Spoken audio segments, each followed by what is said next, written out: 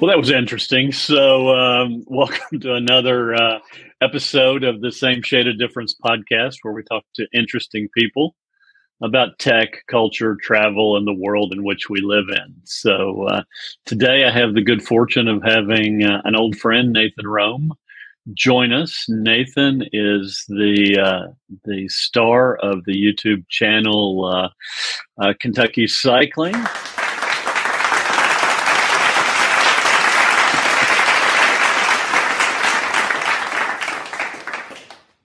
And KentuckyCycling.org. So, Nathan, new toy. I just had to try the clapping. So that was our studio audience welcoming you aboard.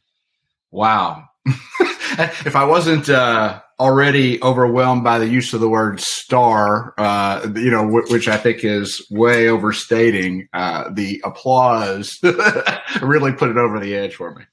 Thanks for having me. Yeah, I also had one that was longer that was wild cheering like you're on the Tonight Show, but I thought that one might be a little over the top for the first guest using this new technology. So today, for anybody interested, this is a rare, not in-person, Same Shade of Difference, and we're trying out the Riverside.fm solution, the paid solution. So I paid for a month to see how that goes. So we'll see how this works compared to the two hardware platforms that we've talked about in the past that we have traditionally been using.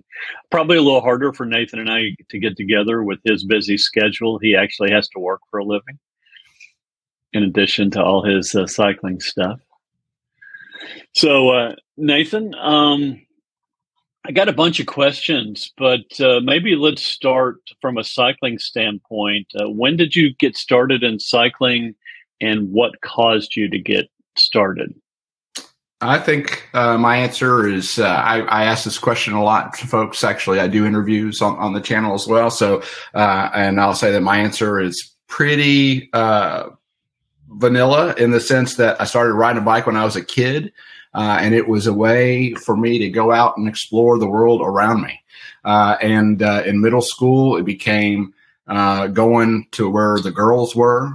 And then in high school, it started to become more leaning towards exercise once I could drive. You know, I didn't have to do that to go see the girls, but I still could. And then I in the early 90s had a quote unquote mountain bike, and lived down in Asheville for a couple of years and was kind of part of that early mountain bike scene. Although I wasn't doing anything super exciting, I say that I'm a average Joe, very much lover of all, master of none when it comes to cycling. And then I, after that period, kind of had a long hiatus where I wasn't riding at all, and had a desk job working at a place that you were working too, and started from lack of movement, started to develop some like back pain and things like this, and realized that I really needed to start moving again. And so in 2012, after a very long hiatus, I started riding again and being reintroduced to how wonderful that was to kind of rediscover the world around me, and start to develop an appreciation for having an adventure in my own backyard, which was something I hadn't done for a long period of time, and just kind of grew from there, if you will. My recollection too is that in 2012, when you got back into it, you did it in a very specific way. You were an early adopter of some electric bike technology. Yeah, I mean, early for Kentucky, Central Kentucky anyway. I mean, there were, of course, people doing it before me, but I kind of decided that in order for me to really jumpstart my fitness, that I was going to commute to work, and my commute was only about 2 miles. But for those of you in Kentucky and for familiar with Frankfort, which is where I live down by the Capitol, and there's a long steep hill between me and where I worked on the west side of town. And so I kind of did a test run on one evening after work and arrived at my work building really, really sweaty, and decided that probably wasn't going to be real conducive towards, my work environment. And so I looked for an alternative, and I bought a bike that had both electric assist and power on demand. And that really kind of springboarded my fitness. So I'm a big proponent for electric bikes. I think whatever people need to get out and get moving is good for the world in general, and particularly when it comes to transportation. I think there's a lot of arguments for it, not only in the U.S., but of course, worldwide, where the bicycle is the most prolific mode of transportation in the world. Yeah, lots of European cities are well ahead of the U.S. in terms of their proliferation of bikes and electric bikes and vehicles as well. So I know you and I have talked about that a little bit offline. So, and you undersold that just a bit.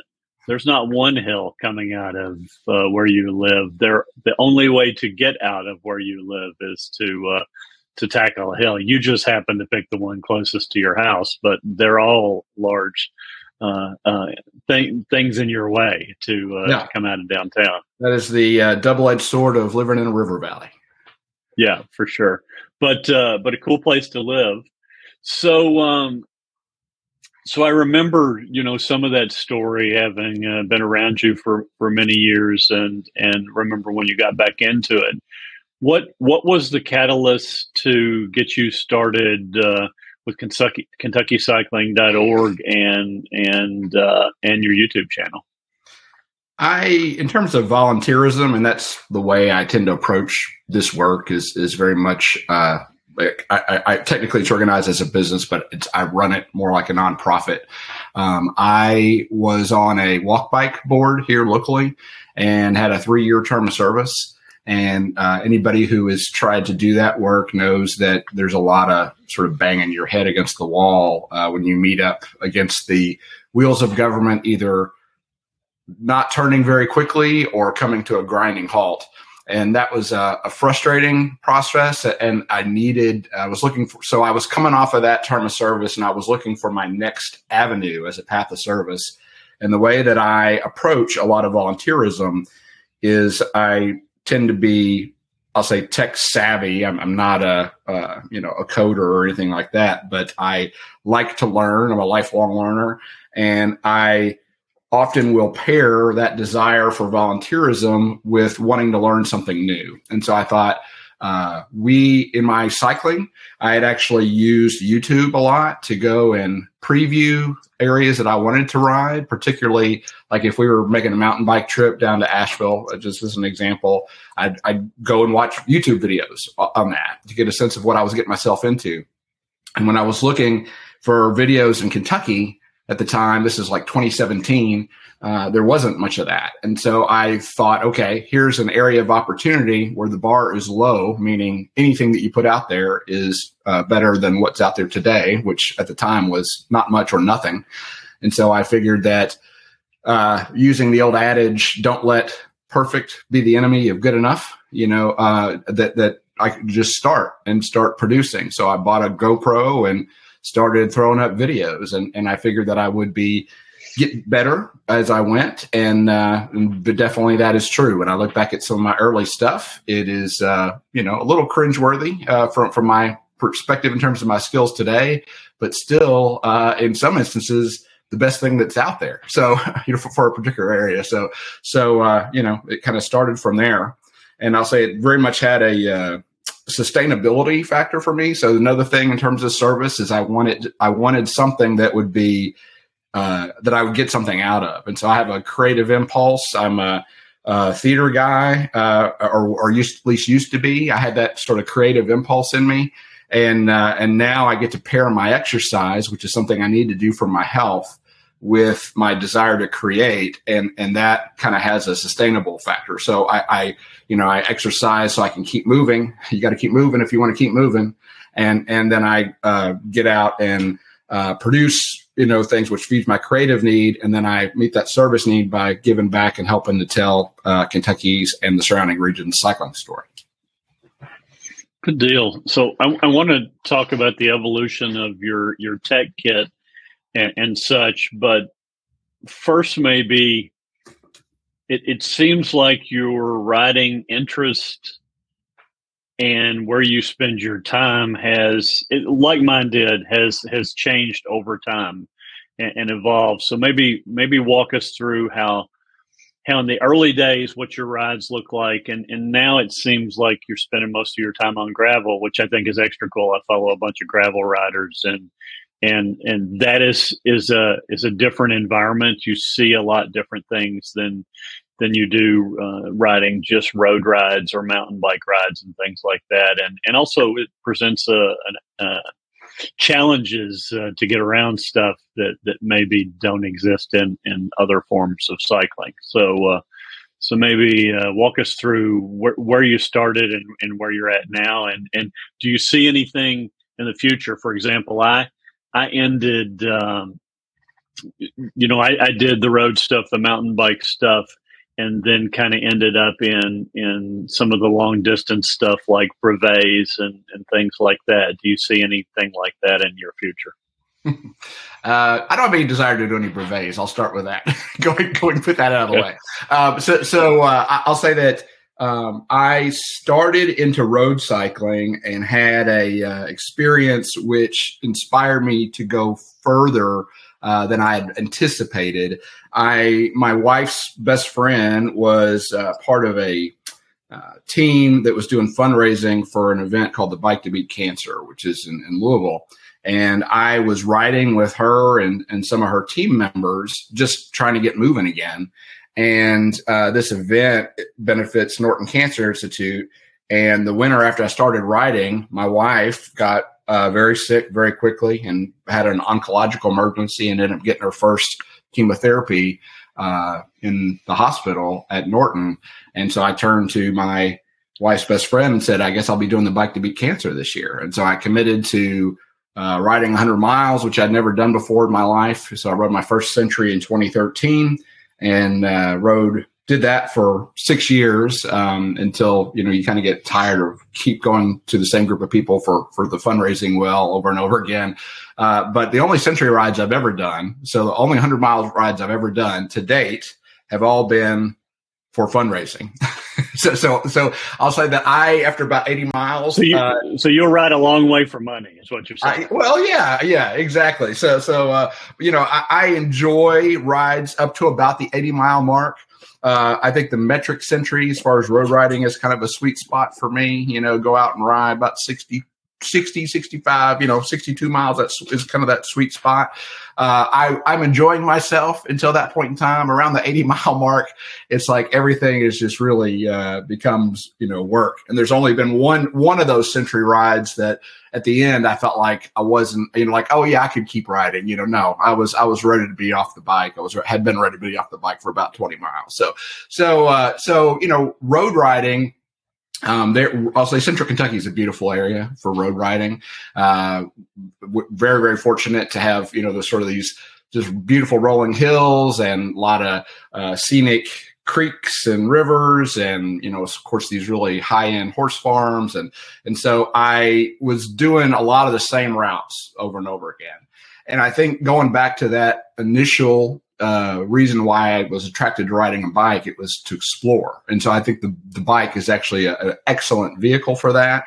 And so I really, in terms of being, I think happiness, is an inside job and you have to kind of, work towards that. And I found that I was really animated by going out and exploring new areas, places that I hadn't ridden before. So I kind of became a little bit obsessed with the new. I could do I've got actually an episode of my YouTube channel. I've got turned on to this Strava companion app called Wanderer.earth, and I've used it as a way to kind of track my miles, but I've set a long-term goal for myself of riding at least a mile in all 120 Kentucky counties. And then so as part of that exploration effort, I'll say I was primarily doing road riding. And then I had a buddy who I rode with as a kid who was really saying, "Hey, let's go ride mountain bikes. Let's go ride mountain bikes." I'm like, I don't know, and I kind of had this low end bike. And so I finally bought a nicer mountain bike. And so I started going out and doing that. And then I think gravel, the attraction to gravel is very timely in the sense that, road riders combat probably the number one issue facing road riders today is distracted drivers. We talk about technology and all that technology has come with a downside in terms of people not being willing to put it down at the right times. And so I think, that, wanting to be out in nature, more, being where it's, less congested. And then, mountain biking, if you're really into one genre, if you're a mountain biker, you identify as a mountain biker, you're probably all in as a mountain biker. Like I said, I'm a lover of all, master of none. If it's got pedals and wheels, I'd like to give it a try. So I enjoy mountain biking. I'm very much a wheels on the ground, kind of pedaling through the forest kind of guy. I'm not trying to get air or anything like that. And so I think gravel biking kind of represents this sort of middle ground where you can be out, you can be exploring. I kind of like that all road concept. It's like, well, I want to go and see what's over there. What's this thing? What's that thing? And gravel bikes tend to be very versatile. A lot of them tend to be like that old school 90s mountain bike rather than, the full suspension, which is really, really nice if you're, doing that kind of dedicated riding. But then you can go ride on the road as well, so there's this versatility that's there. And I'll say that with the YouTube channel, I really have kind of gone where I get where there's momentum. And so I'll say that, unlike the advocacy work that I had gotten burnt out on, I just wanted to be part of saying, hey, go look at this good thing, look at this good thing, rather than trying to make that good thing happen over a long period of time. It's really animating to be able to say, hey, go look at this good thing that's happening. Go look at this good thing that's happening. And people I found were really interested in knowing where to ride gravel. And there was a high desire there, and that's not just a Kentucky thing. That's, a nationwide thing. There's a lot of interest in gravel riding, but then people not knowing where to do it. And so going out and sort of finding those routes, developing those routes, curating and saying, hey, go check this out and showing people how to do it has been a very popular thing. So I've been sort of on a gravel biking kick, if you will. So I don't know whether I'll stay there. I will say that I have a custom bike that is now, it's a gravel bike. So I definitely love doing that. But also, I'll say that there was I can't remember which governor in Kentucky, maybe it was none, but there was a big effort to pave Kentucky roadways throughout Kentucky. So I would say that Kentucky has perhaps less gravel than some of the surrounding states. And so once I've kind of explored all the gravel, there's a lot of beautiful rural Kentucky roads too. So, I mean, I'm definitely not off the road bike permanently. And I also like to highlight local mountain bike trail systems. And so, really I kind of go where the momentum, I'm a momentum rider, I go where the momentum takes me. And whether that's a road bike, a gravel bike, or a mountain bike, it kind of depends on where that momentum is going. So I know we've talked about privately, I don't ride much anymore due to some health stuff, but when I ride, I don't want to ride on the road because of how bad things have gotten with drivers, and even back in the early days. I mean, I have been hit on my elbow many times from drivers getting too close and getting hit by mirrors, and it knocks your arm off and hurts for a while, and you yell a few bad words and you go on, because cycling kind of is like a drug, and that you feel good while you're out there and you're enjoying things and it's a positive experience. Do you find that you kind of alluded to it, but do you find that you don't really want to ride on the main roads unless you absolutely have to, or Or where are you in that level of comfort? Yeah, I mean, I will say that if I'm designing a route, I'm going to try to minimize my time on a main thoroughfare as much as possible. Sometimes it's unavoidable. But I think we're very fortunate in Kentucky that it's unavoidable if you're in and around a large, urban population. If you're trying to get somewhere in Lexington, you're going to deal with traffic. If you're Louisville, you're going to deal with traffic. Although, a lot of those places have evolving, multi-use trail systems. And I've really enjoyed exploring and promoting those, not just in Kentucky, but the surrounding region. And I've really gotten into doing multi-day rides. I say are probably my favorite thing these days. And so going out and highlighting some of those regional trail systems that they're doing that. Ohio, as you know, you'd like to go ride the Little Miami Trail, has a huge network of trails. There's a lot there. But I mean, I'm not anti-road riding at this point in time. Some of the guys I ride with are a little more, cautious than I am. And so that kind of drives things. But definitely if I'm doing road riding, I would like it to be rural, road riding. For that reason. Yeah.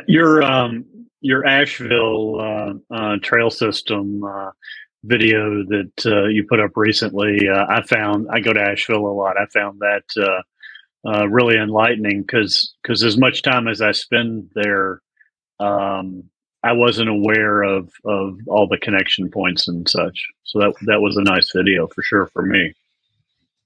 Glad you enjoyed it. So, there's a lot more to come down there, by the way. It's sort of an emerging trail system.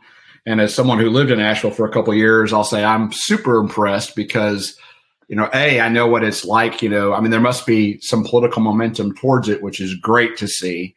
But then to see, oftentimes where there's already, existing development and in Asheville, they built houses on the side of mountains and everywhere they can find, it doesn't have to be flat, so to find that ability to do infill is really impressive as well. And so, what they're doing is impressive, as is the case in a lot of other places as well. Yeah, it seemed like maybe a decade ago there weren't many options other than Asheville was a mountain biking destination, but there weren't many of those public trail systems, paved trails, and it seems like some of that's been driven out of the development along the River Arts District, and then expanding out among into the other areas. Yeah, for sure. That River Arts District is pretty amazing to me. I'll say that I used to live. I don't know if we're talking about Asheville. How many people are familiar with Asheville that listen to your podcast? But I used to live down by Asheville High, and I worked over on the west end of town, and I actually rode through what is now the River Arts District. And it was like this industrial, it's rough. It was a pretty rough area. And the fact that all that is down there is just mind blowing to me as somebody who lived there in the mid 90s, just to kind of fast forward into what is a relatively short, period of time in terms of human history. They've done some amazing things with that River Arts District and the development down there, and New Belgium Brewing is, there now. And there's a bunch of different, really cool things happening, and people using the river that would have never used that section of the river, to do paddling and whatnot. So really, really cool stuff. Yeah. And even in the last decade, it's gone from kind of artsy development with breweries and art galleries and such to I'm amazed at the high quality parking for people that want to drive into that area and then use the trail system and the river. That parking didn't exist just a few years ago. So they've made big infrastructure improvements. And Nathan, this is an international podcast. This isn't a Kentucky podcast. We can talk about the whole world. We can have you back to talk about one of your faraway trips. So yeah, we have a diverse audience. As he chuckles under his breath. So So today, what kind of technology are you using to capture and then later edit your videos? Yeah. So, I, again, going back to that mantra of don't let perfect be the enemy of good enough. Another adage I really like is the best camera is the one that's with you. And so I have tried to keep it simple from the standpoint of always having something that is accessible, but also good quality. And I'll say that the technology, both in terms of what's happened in terms of these action cams in recent years, and also just in terms of what's available on your mobile device, your phone, has gotten really good. And so I am currently using do a combination. So I started when I was out pedaling, taking pictures, and I would do that just on my iPhone, various generations of my iPhone over the years. And then when I was kind of adding in the video or the action cam, I started with a GoPro Hero 5 Black, and a few years later upgraded to a GoPro Hero 8, I guess is what it is, Black, and that is got the image stabilization has come just a tremendously long way, and of course it keeps getting better. But and battery life has gotten better. I can't afford to, I have to have a kind of compelling, argument to upgrade. I can't afford to upgrade every year. That would be great, but that's not that's not the reality for me. So I've got a Hero 8, and then I've got an iPhone 12, got the 12 Pro, I guess is what this is. And I love that actually now has a wide angle, built into it. So that's extended, my, photography a lot, but really, primarily just those two devices. And to a much lesser extent, I've got a, Mavic Mini, Mavic Mini, the original Mavic Mini. So a drone, and I use that most primarily for establishing shots, like at the beginning of a video, as opposed to getting into trying to follow me or anything like that. So I do use a drone, somewhat selectively, but primarily, my iPhone and a GoPro. Oh, in terms of editing, that. Yeah. So I started out, I'm a Mac guy. And so I started out with just using iMovie, which is of course free and built in. And then that is sort of the gateway drug, if you will, to Final Cut Pro. So if you can use iMovie, then you just get more features when you go to, Final Cut Pro. So you know all the basics and the mechanics of what to do. There's just more things you can do with it. So I'm now using Final Cut Pro in my editing.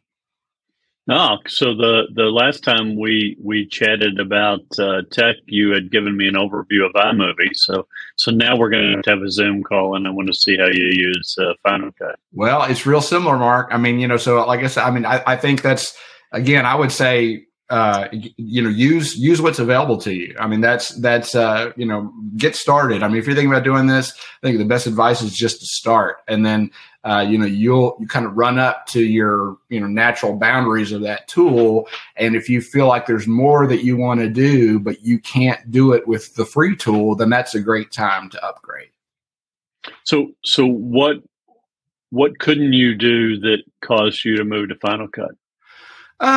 So there's, I'll say that one thing that I've gotten better at, and I'll say that's still a weak spot for me, is with regards to sound. So when I'm coming on a podcast and realize you guys are all about the sound, and so I've gotten better about that, particularly as I've gotten into, doing interviews, being more cognizant of sound levels and things like that. So there's things that you can do, in terms of ultimately you want to capture, good sound, but in terms of the editing, process, there's more effects and things that you can apply if you're trying to clean things up or adjust levels or things like that available to you.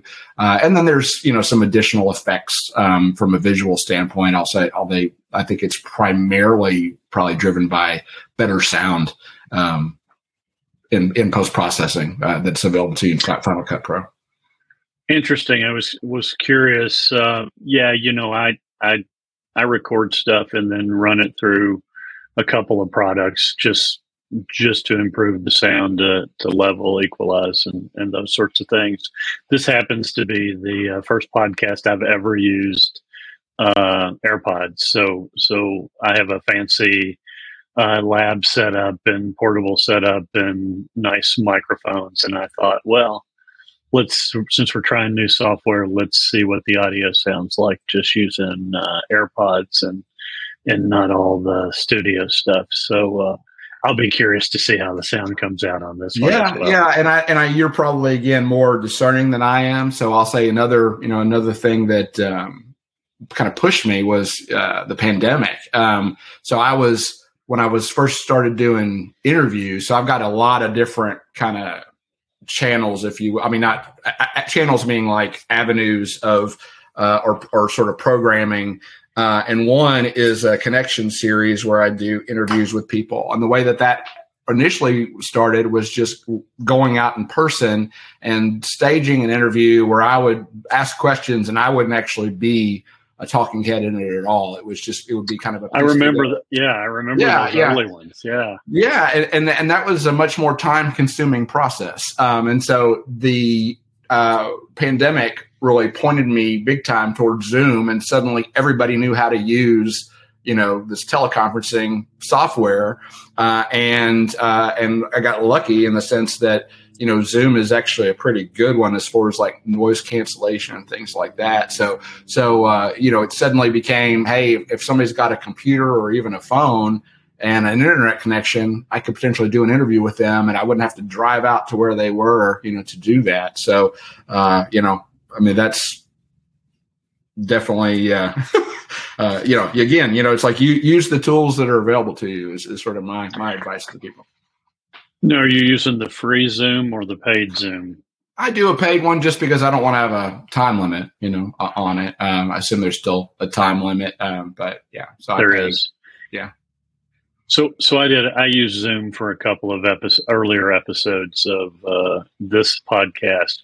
My plan is to get a little more aggressive with the other podcasts, the Craft Brew Geek podcast as well. So I thought I would try this out and see how it compared to Zoom, since this is really designed just for podcasts. And then the other thing is I had not been capturing video, which is important for you because you're doing a YouTube channel. But recently attended the Podfest Expo down in Orlando, a conference that got back in person for the first time in a couple of years. And the thing that kept coming out was that the number one emerging podcast platform where people are listening to more hours of podcasts is YouTube. So sometimes people watch the video, or sometimes people just listen to the audio of a video on YouTube. So that's one place that I had not posted anything since it's video centric and I was not recording video. So this is more of a test of that as well. So you have, in looking at Kentucky Cycling, I remember we were working together when you started the channel, and I remember us talking about monetization, and then YouTube changed the monetization rules, and probably a couple of times since you've started, actually. But you're up to over 3,000 subscribers. But when I go look at your videos, I mean, you have most of your videos are long. I'm going to say 10 minutes is a short video. Most of your videos are 15, 18 minutes, sometimes even longer. I have not watched this one yet, but the Davao Park trail, which I'm interested to watch because I used to go up there for some meetings. But you have hundreds of views on almost every video, and you have lots of videos that are in the thousands of views. So like your New River Trail has probably 5,500 views of that video. So you've moved yourself into that that monetization game. I've noticed that, I follow all the YouTube trends, even though I don't have a YouTube channel. I've noticed that apparently there have been some algorithm tweaks that have impacted monetization, and so there's both a mix of creators complaining and then creators trying to shift things on their channel. For example, shorts. So I don't notice that you've done any shorts. Is that something that do you pay attention to any of those the way the monetization goes? And secondly, does the shorts thing is that on your radar at all? Yeah. So I'll say that I am not in this to get rich. I mean, that's not my motivator. And if I were, I'd be sorely disappointed. I am monetized at this point in time. I am generating some income, which is nice. But my litmus test has been, hey, if I get to do more of this, I'm going to spend, if I'm going to spend a certain amount of money on cycling every year, and if I get to do more of it and spend either the same or less money, then that's a win, for me. And if I get to tell, the story, help tell the cycling story, or promote a resource, and get people outside, that to me is sort of the emotional paycheck. So I'll say that I am not motivated by chasing the algorithm. And part of that is having them move the carrot, right? So it's like you could be obsessed with sort of chasing that. And I am much more of trying to think about what's going to be the best way for me to, tell the story and where my sort of skill sets lie. I spend a lot of time as it is on editing, probably more than I'd like to admit. People ask me how long it takes to, edit a video. And I don't like to answer that question because if I think about it too much, I may not want to keep doing it. So I don't, there's, I think that there's an attention issue in our society. The reason shorts are appealing is because our attention span is short, and so, this is YouTube. My personal opinion is that YouTube is a long form, best use is a long form content, and certainly there are, there's all the things you're quote unquote supposed to do. You kind of have to find what works best for you. And so to me, the sort of the mix of photography in the mix, and if you watch any of my videos, it's not just video footage. There's integration of right. Still photographs as well, and so I'm putting out that content as well. And so that's sort of my short form.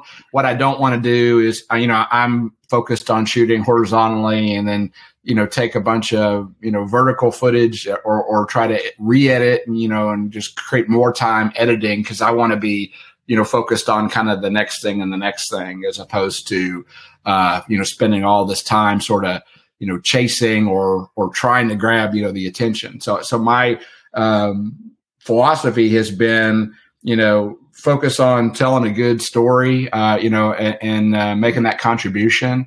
And the followers should come as a result of that. And I've had sort of slow, steady growth.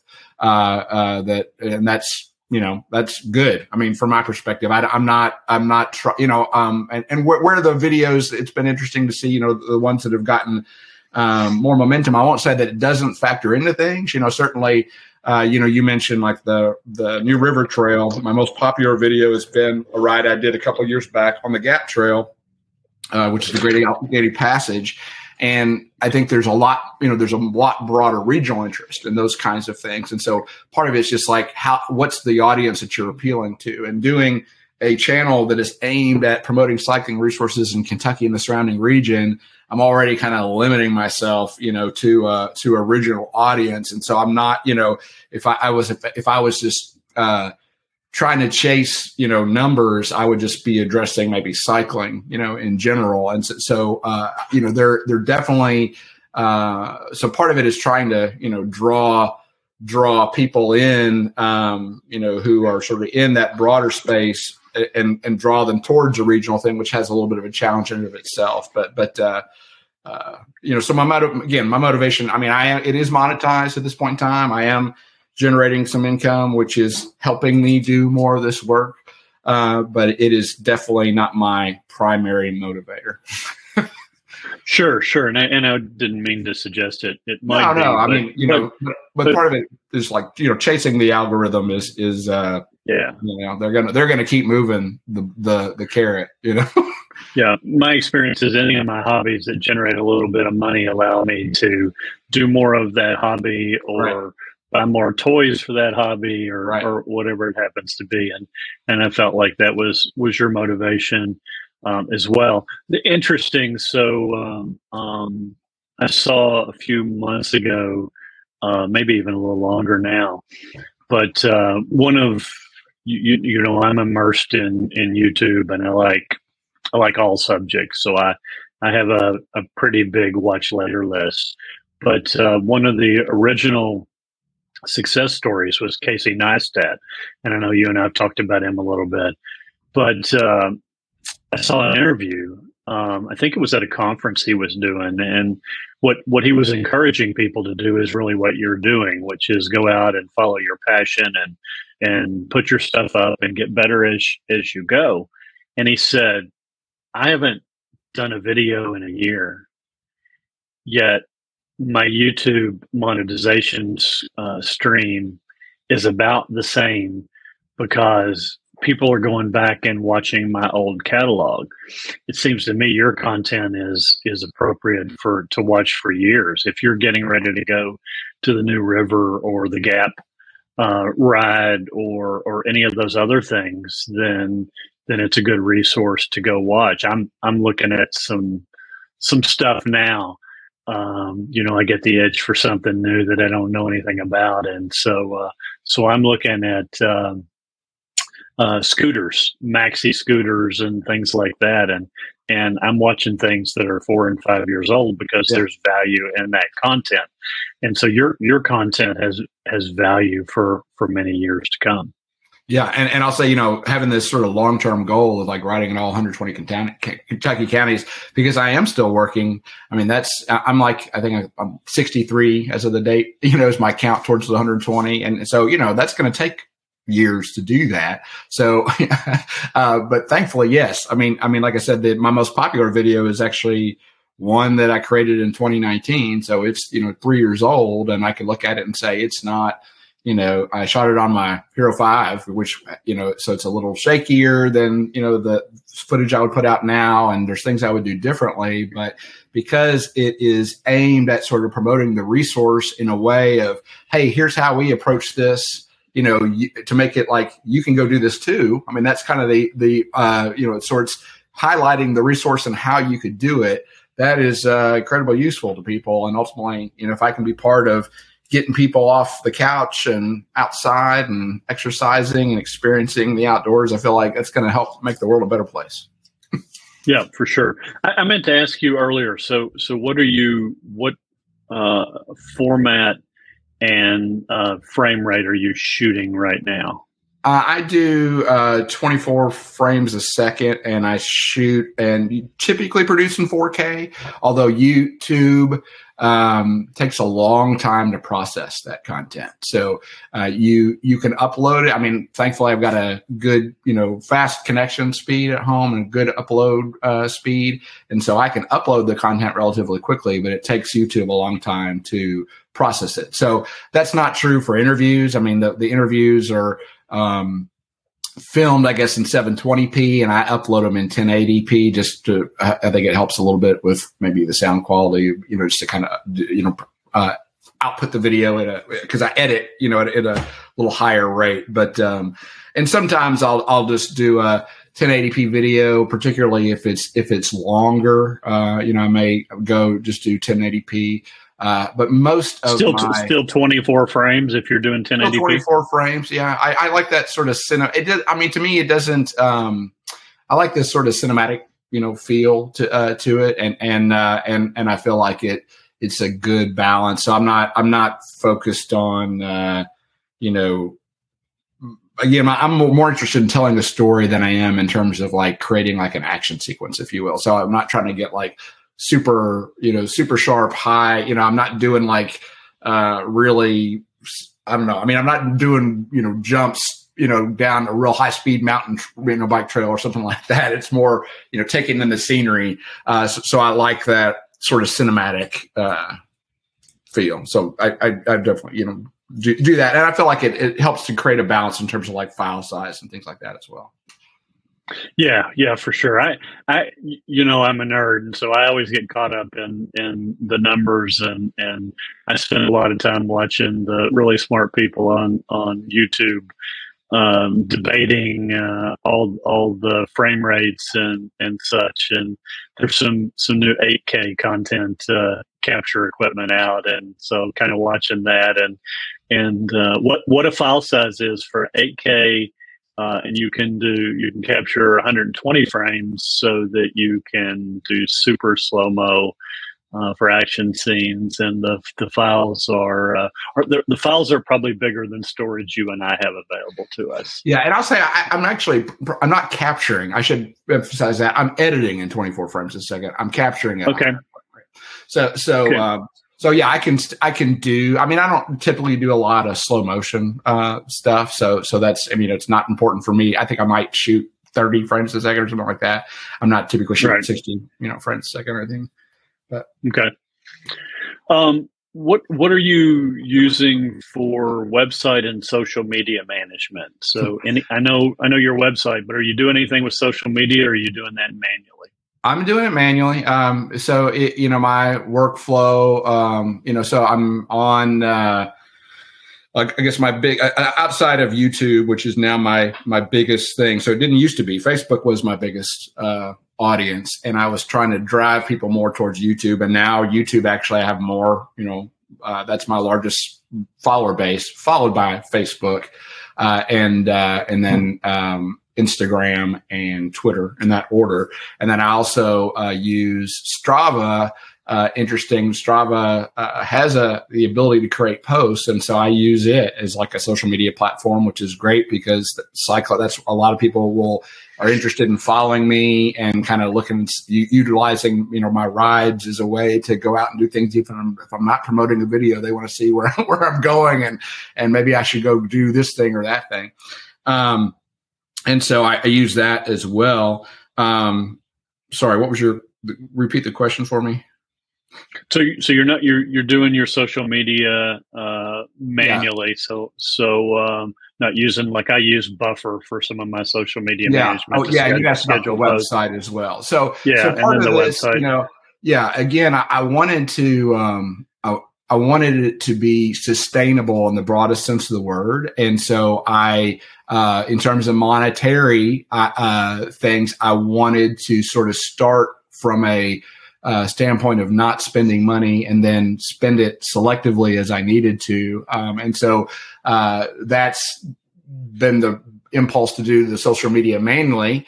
And then as far as the website, when I first spun up a website, there was I work in education, and there's a lot of emphasis on Google as a tool. And of course, there's a lot of free things you can do. So I thought, okay, rather than, if I were just jumping to a paid platform, I'd probably use like Squarespace. But that was not where I wanted to start. I wanted to kind of start with the free thing and then see how I could leverage it. And so I've done that, and I've basically started as a Google site. And so that's what I'm using. Because other than the domain name, it's free and it's expandable. So it's done well for me. And then I basically leverage other, just like Google Sheets and things for some of the resources I'm publishing. And So it definitely is rendered best on a like a computer, like a laptop or a desktop or an iPad. But it is all, the Google sites are mobile aware, but there's content out there which isn't going to be great on a phone, like rendering up a Google Sheet or something like that. Did the Google site, are you doing that in the domain? In other words, are you hosting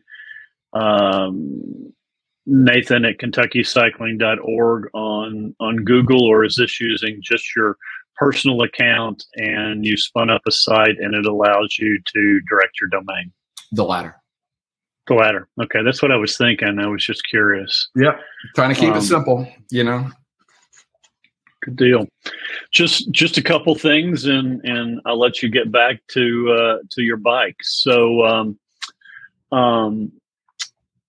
moving towards the future, any things on your radar, either for your channel or for technology that you're thinking about? For example, it's funny. The young man who joined me for the last two episodes is starting at U of L, the speed school. He just started this week. And we Jenny calls us the odd couple because I'm nearly 60 and he's 18, but like we've chatted for years about technology. And so he texted me out of the blue yesterday and he's like, those invisible camera things that we were talking about, I keep seeing those everywhere. And he talked about it both online and like on campus. So he's talking about the 360 cameras. And so I was just curious, does anything like one of the 360 cameras from Insta or from GoPro, does that intrigue you at all? And is that something you're thinking about down the road? I'll say never. I am intrigued by it as well. And I watch content that's created with it. Right now, feels a little, I mean, it's not the right word, but, and I don't mean it this way, the way it's going to sound, but the first word that comes to mind is gimmicky. But I don't think it's the best tool yet. I think as it matures, there's some really cool potential there. Right now, like it just feels like, I'm aware that technically it's got to be taking in a really large, file size. So when I'm on the bike and I'm thinking about like doing a multi-day ride, I'm concerned about things like battery life and storage and, how practical, is this? And so, if the technology gets good enough in terms of like compression and rates and things like that, maybe. I mean, never say never. I'm certainly interested in it. I like to watch, I'm curious about it. But for the foreseeable future, it's more about question becomes, when am I going to upgrade to the latest, greatest GoPro, or when am I going to upgrade, my phone, that kind of stuff. And so I will say that it helps me to rationalize and justify getting, the highest end iPhone, things like that. Because I want the camera, again, that adage, the best camera is the one that's with you. I want the camera that's with me to be a good camera, and there's a lot that you can do there. But no, I'm pretty satisfied with the tool set. It's just a question of, when, of course it keeps getting better all the time. And so I don't think actively about changing the tools that I'm using. I will say that I've refined, I've experimented a lot and I've refined what I feel like works best for me. But definitely I'll be upgrading these tools to the latest generation at some point in time and expect there to be an increase in quality when that happens. It does seem like, just food for thought, that the camera that's comparable to a GoPro on the Insta360 line, which you can just shoot regular video with, can be cheaper than the GoPro and does have longer battery life. And you could use 360 down the road if you wanted to. The challenge on the 360 side seems to be, as you described, the file size is going to be bigger.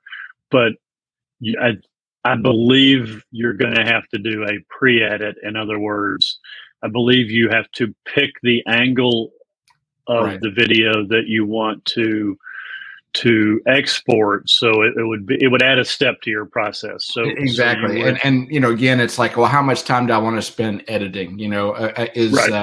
So and there's a balancing act in all that. If I'm spending too much time editing, then I'm not spending enough time on the bike. So it's right. I want to kind of keep the momentum moving forward and keep it sustainable to where it's not draining me in any one particular direction. When I've looked at it and I've actually asked questions of people who put videos out there, like what was the process on there, it is exactly what you described. It's like they've got to kind of do an initial, edit, if you will, of getting at, well, which camera angle I'm going to use. And then I think, well, gosh, there's a lot of footage that is basically then you're saying, go away, that you're initially having to capture. So, again, I am, concerned about, file size and time, editing time are big things. So those are obstacles to me at this point. And in your videos too, from an editing time standpoint, you are, in most of your videos, you're doing an overlay of your voice. So you're not capturing as often while you're out. You are doing an overlay of your voice, which takes time as well. Yeah, and I'll say it really depends on the video. So something I'm cognizant of is that I'll definitely say that if it's a resource centric, like I'm doing a multi-day ride on one of these trails like the Gap Trail or like the CNO towpath or something like that, that I'm wanting to interject more about history and resources, and it's easier for me to do that in post-processing. And also, I'm also mindful that the people I'm riding with are out there to have a first-person experience. They're not going out to think about capturing this video, right? So it's I want to have that experience with them, and then supplement that, with some editorial, if you will, after the fact. So that's part of what drives that particular style. But I will say it is easier if I can think about to do it in the present and then to just use the narrative that I've done live. That's a whole lot easier than going back and creating a voiceover and inserting that. Good deal. So Nathan, is there any question I should have asked you but didn't ask you today? Gosh, that is I would just say invite people who may be interested in the Kentucky Cycling and what I'm doing to check out KentuckyCycling.org, and that is basically provide you a nice overview of the project and point you to a variety of content, that I have out there. And there's a contact page as well. So if you've got questions, I invite people to reach out or check out the content or, just to check it out. And I'm interested in connecting with people to promote, resources and help tell this cycling story, not only of Kentucky, but the surrounding region. So any connections, potential connections are out there to help me do that, or that I can help be of assistance to you, I'd be happy to connect. Good deal. Well, I appreciate your time today.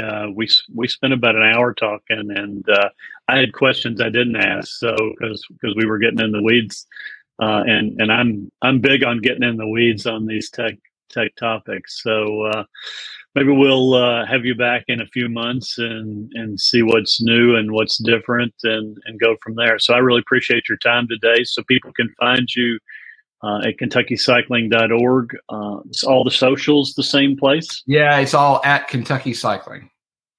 Full word. So, full spelled out Kentucky Cycling as one word. So, Facebook, Instagram, Twitter, all the same handle at Kentucky Cycling. And you wore your shirt. I don't have a shirt, but I have a hat. I should have worn my hat for this video. I'll have to send you a shirt, Mark. But you have merch available for purchase. I do. T-shirt that I was wanted to get really nice, soft, thin material, and then so at this point, T-shirts, stickers, and caps. All right, good deal. So, well, thanks again, Nathan, and we'll see you out on the road. All right. Thank you.